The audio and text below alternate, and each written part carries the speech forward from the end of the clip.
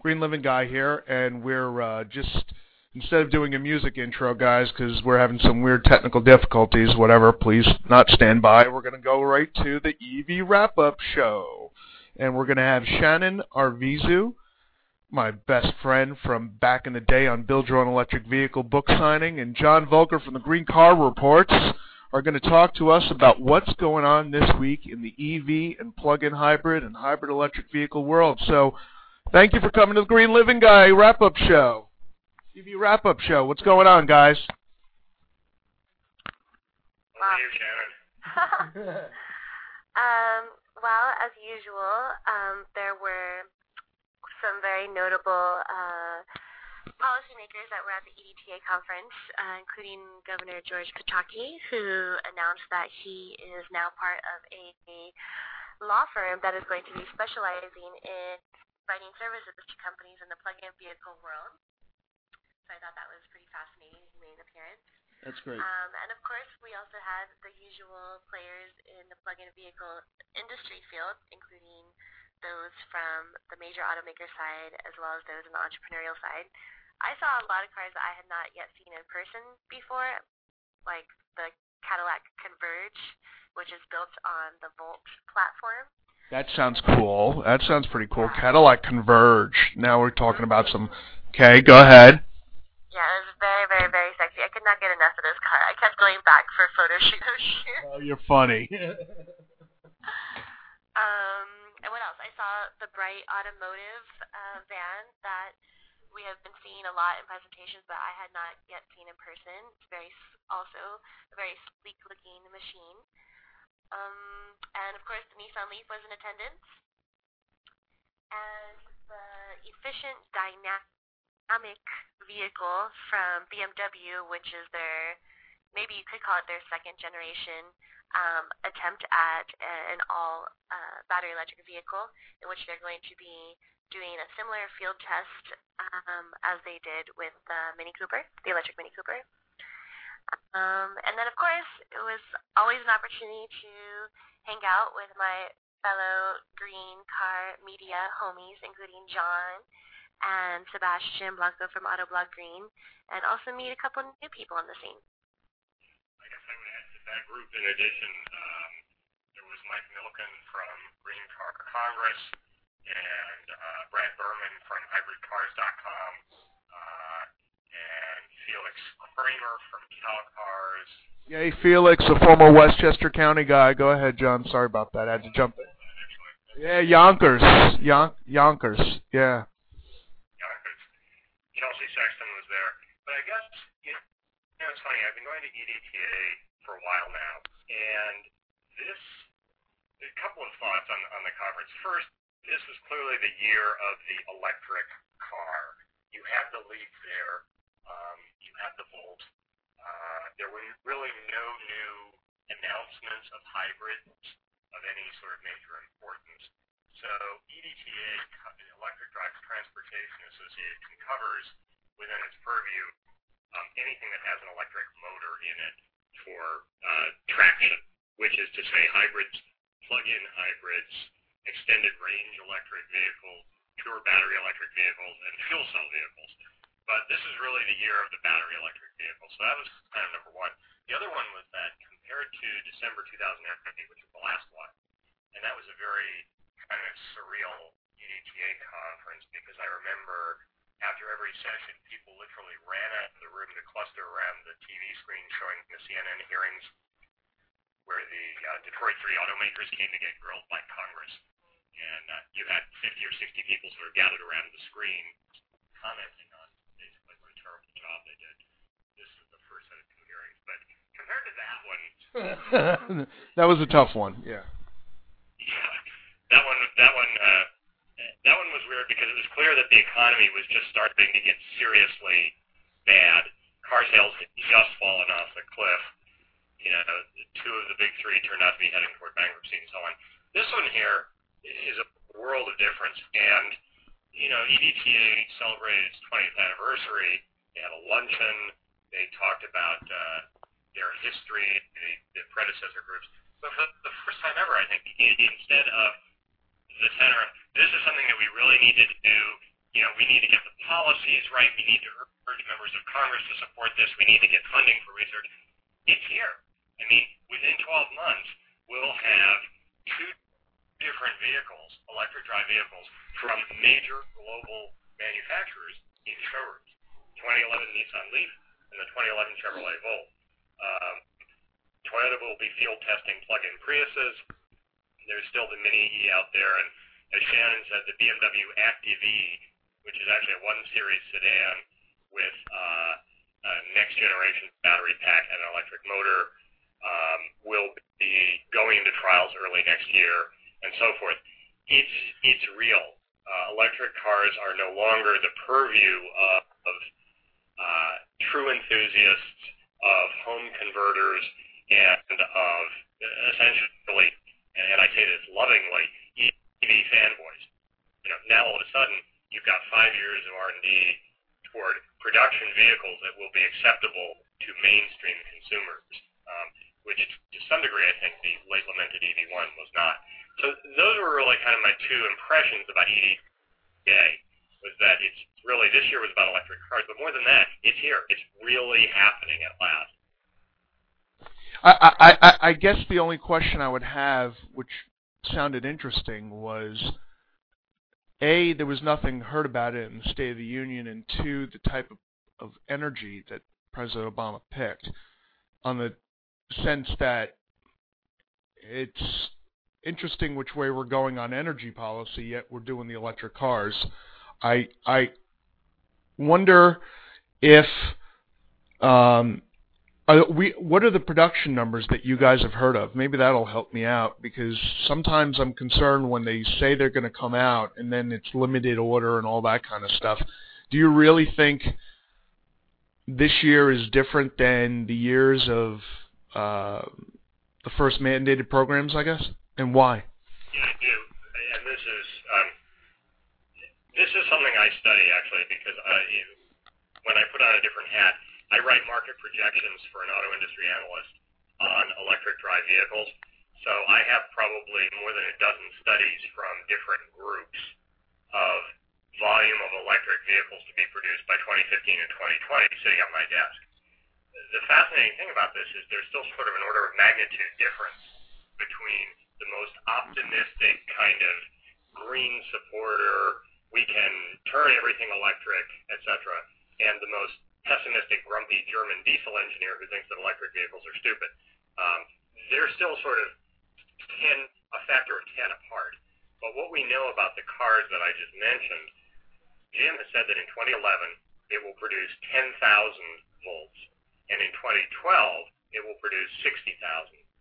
I don't know what the comparable figures are for Nissan. They may be slightly higher, and Nissan has a very aggressive goal of having 10% of its global production being electric vehicles 10 years from now.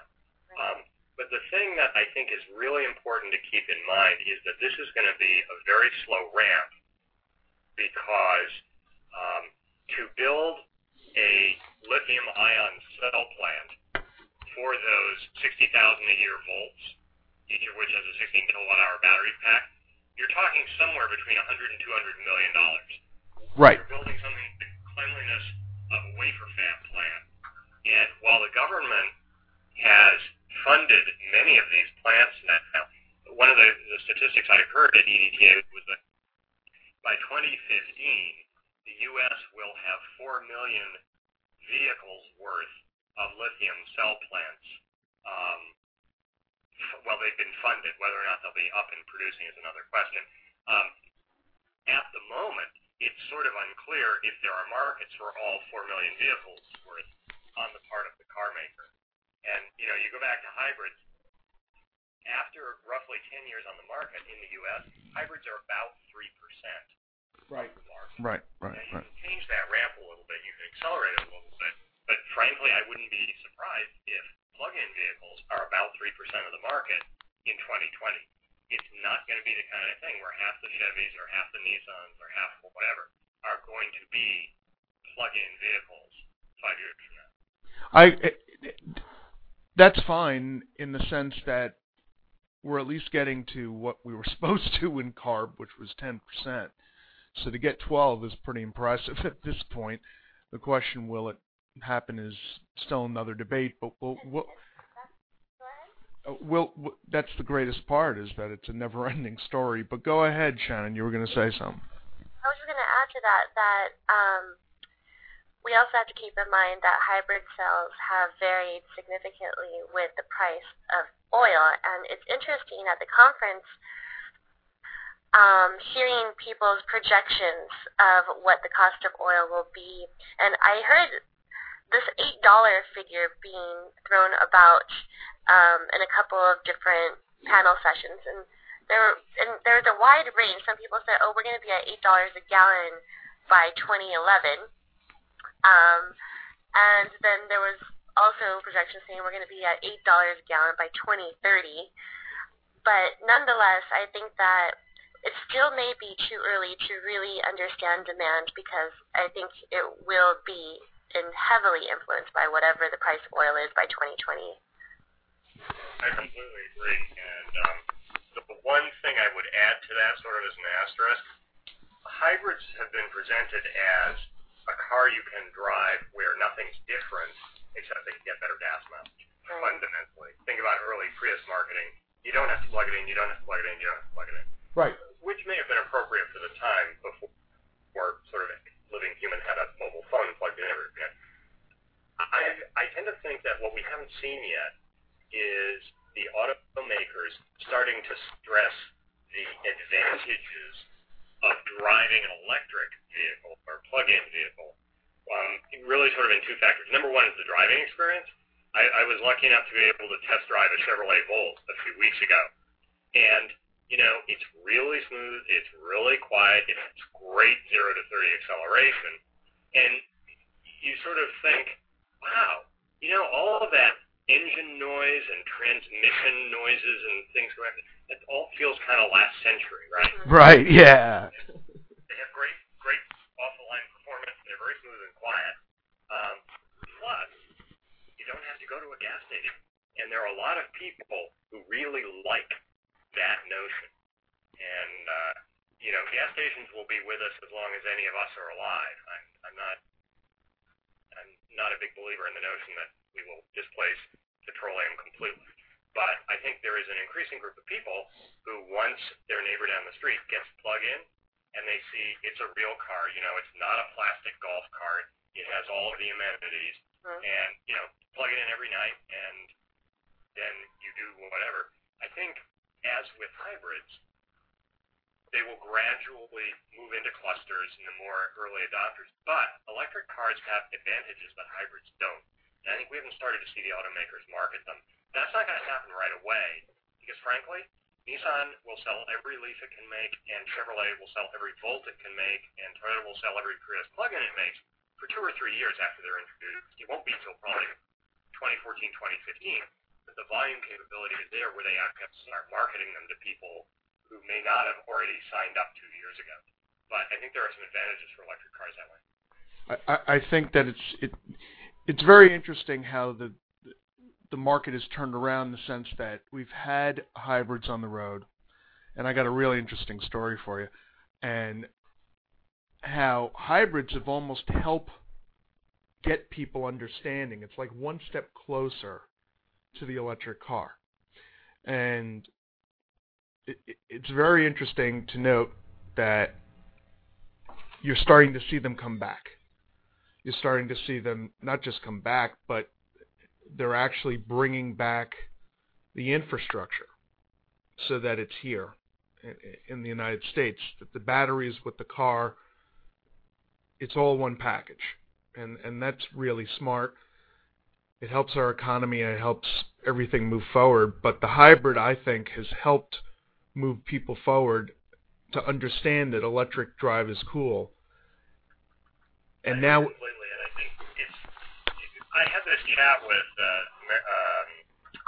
Nancy Joya, who's Ford's Director of Electrification, and we were talking about mild hybrids versus full hybrids. Ford is of the mind that now, when you say hybrid, for a consumer to accept it and like it, it really has to have at least some degree of all electric running. Even if it's only at low speed around the neighborhood, to be a hybrid, to get your cool points out of being a hybrid and to sort of show off to your friends, it's got to have the ability to run electrically. And that, like you said, is absolutely a testing bed and a way to get people comfortable with the notion of electric vehicles. I have my anecdote. My mom, who is, I'm not allowed to say, my mom is a lady of a certain age. And she has a Ford Escape Hybrid, which she got almost a year ago. And to my shock and surprise and horror, my mom has become a hypermiler and loves showing off how long she can drive in electric mode in her Escape Hybrid to her friends and sort of colleagues, which I never in a million years would have expected. But I think that's proof of the inherent coolness of electric drive.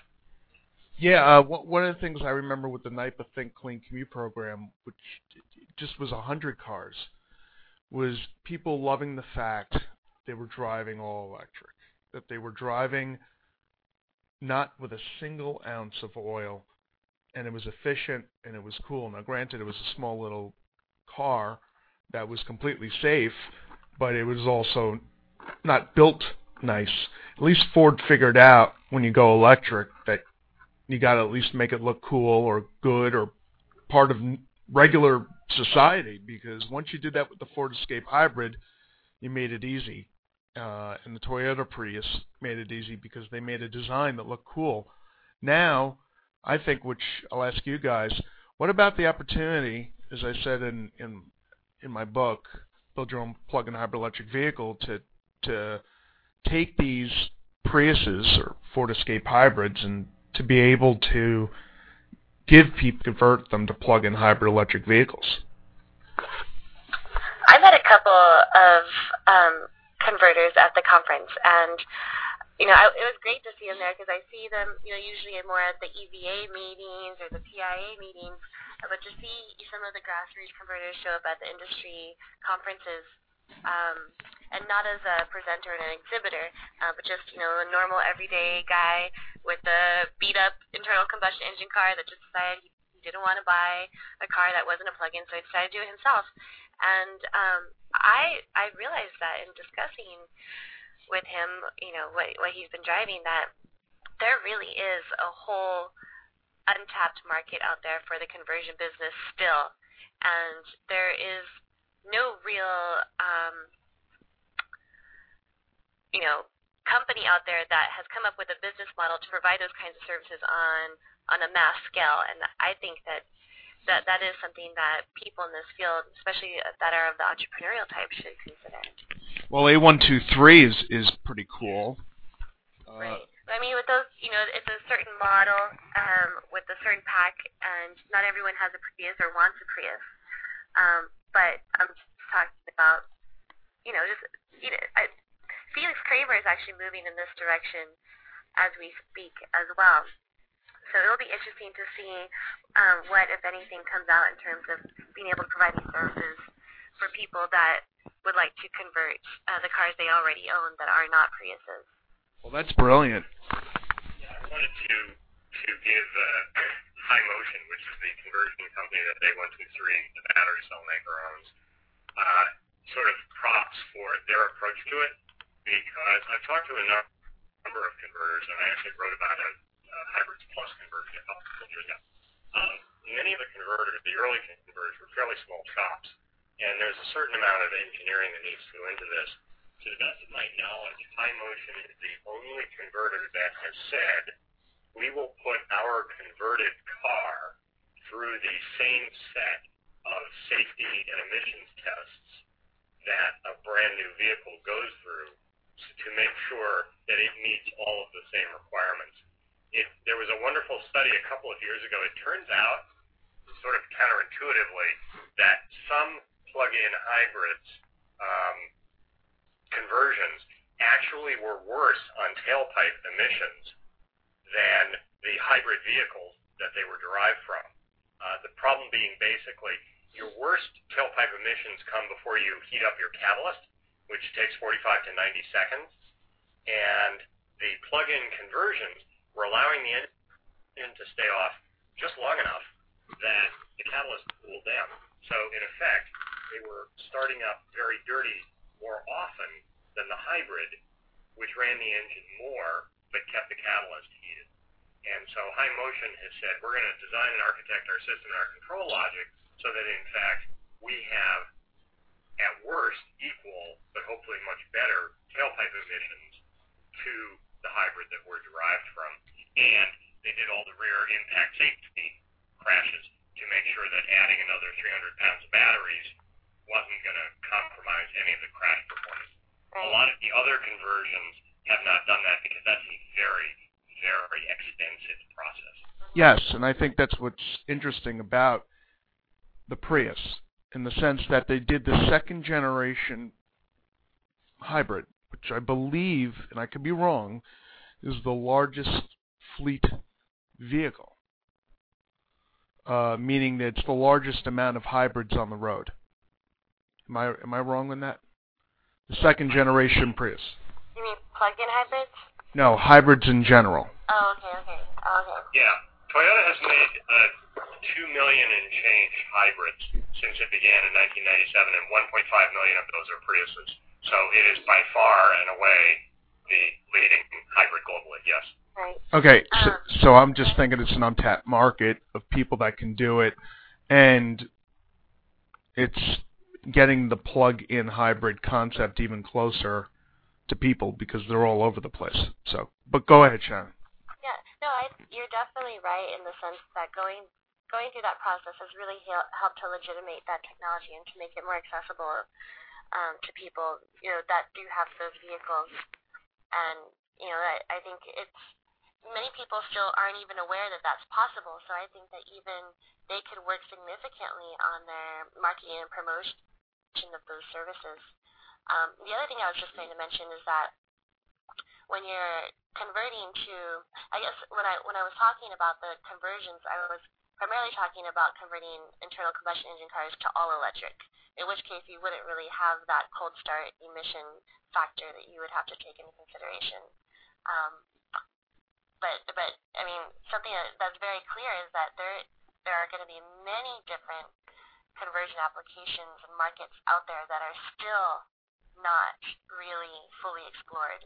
And I would really like to see that happen as the next generation of market penetration, or even, that's one of the other things to take into consideration too, is that we're all talking about new cars, but again, the argument that, well, what about the 270 million that are on the road? So I think that it would be really good to see more energy put into that as well.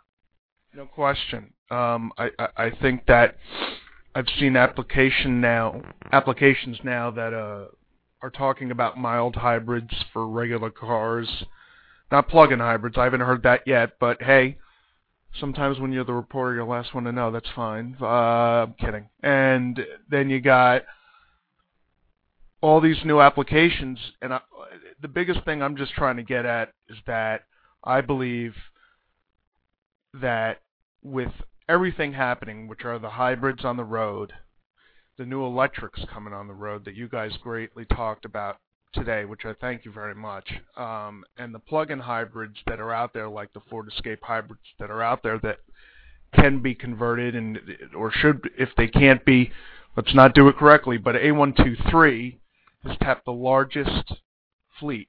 So it's cool to know that we have access, or the market has access, to turn those vehicles into plug-in hybrids. So, but I do appreciate the EV Wrap-Up show. I'm glad you guys had a blast at EDTA, or I hope you had a blast at EDTA, because I had a blast at Sundance. It was a lot of fun. How was EDTA conference? The parties? Everything.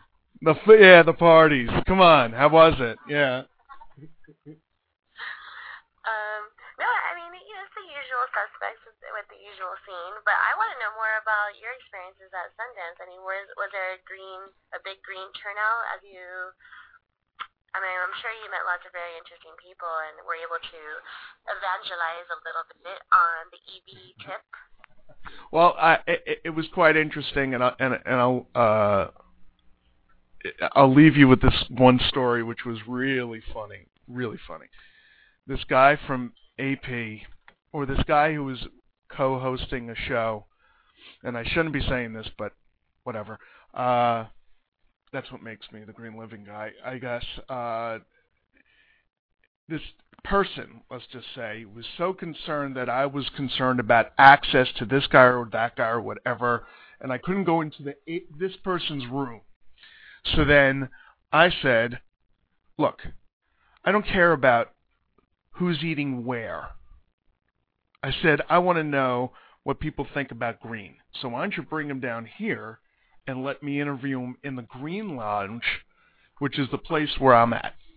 And they started bringing him down one by one. There weren't many after that point that I got there, but the green experience was not as much as it could have been, but they're trying, and they're working toward it, but they need a lot of work, and I'll be talking about that on my site, Green Living Guide. But I was really blessed to green the gifts at the Bravo Lounge. It was the green red carpet lounge, red carpet suite and green, or red carpet lounge and green suite, one of the two things for Bravo, and it was a little surreal. I was like, me? You got to be kidding me. But it was weird and fun.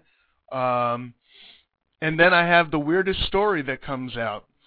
That night, the second night that we went out to an after party, I got caught in a third-generation Toyota Prius going down a hill in a Utah mountain hill, right?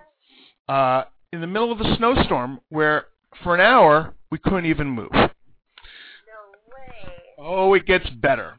And the entire way back, I'm doing about 12 to 15 miles an hour, and so is basically everybody else. But the story gets better. I had no idea about what's going on with Toyota and the recall, and then all of a sudden they turn on the TV and this happens. The Toyota Prius did great. And I think it's, could it have been...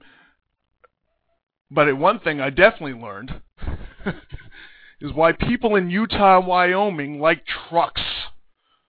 Because those mountain storms, good Lord, if you don't have something big, it's not fun to drive in the snow. But I tell you, the Prius itself, as a vehicle, was safe as can be. I didn't feel uncomfortable at all. And frankly, the braking... I'm sorry, I apologize. No. Just to reassure your listeners, I just finished writing a story on Green Car Reports about the latest Toyota recall, which has obviously been top of mind for a lot of people.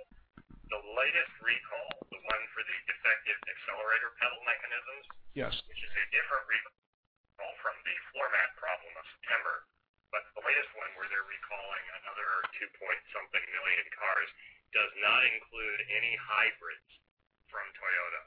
The Prius is not in this newest recall, nor are the hybrid versions of the Toyota Camry, although the regular Camrys are included. So I just figured your listeners might want to know that. I think it's great. Thank you for telling me that, and the listeners here. Get a hybrid. Start that way, guys.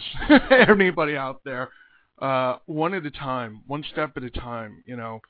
They talk about addictions or whatever. We got to wean ourselves off that foreign oil, people. So I think one step at a time is great. I think what we're doing is great. I think what you guys are doing is great. Thank you so much for spending time on this show. Green Living Guy here, saying have fun this weekend, but always stay green. Bye.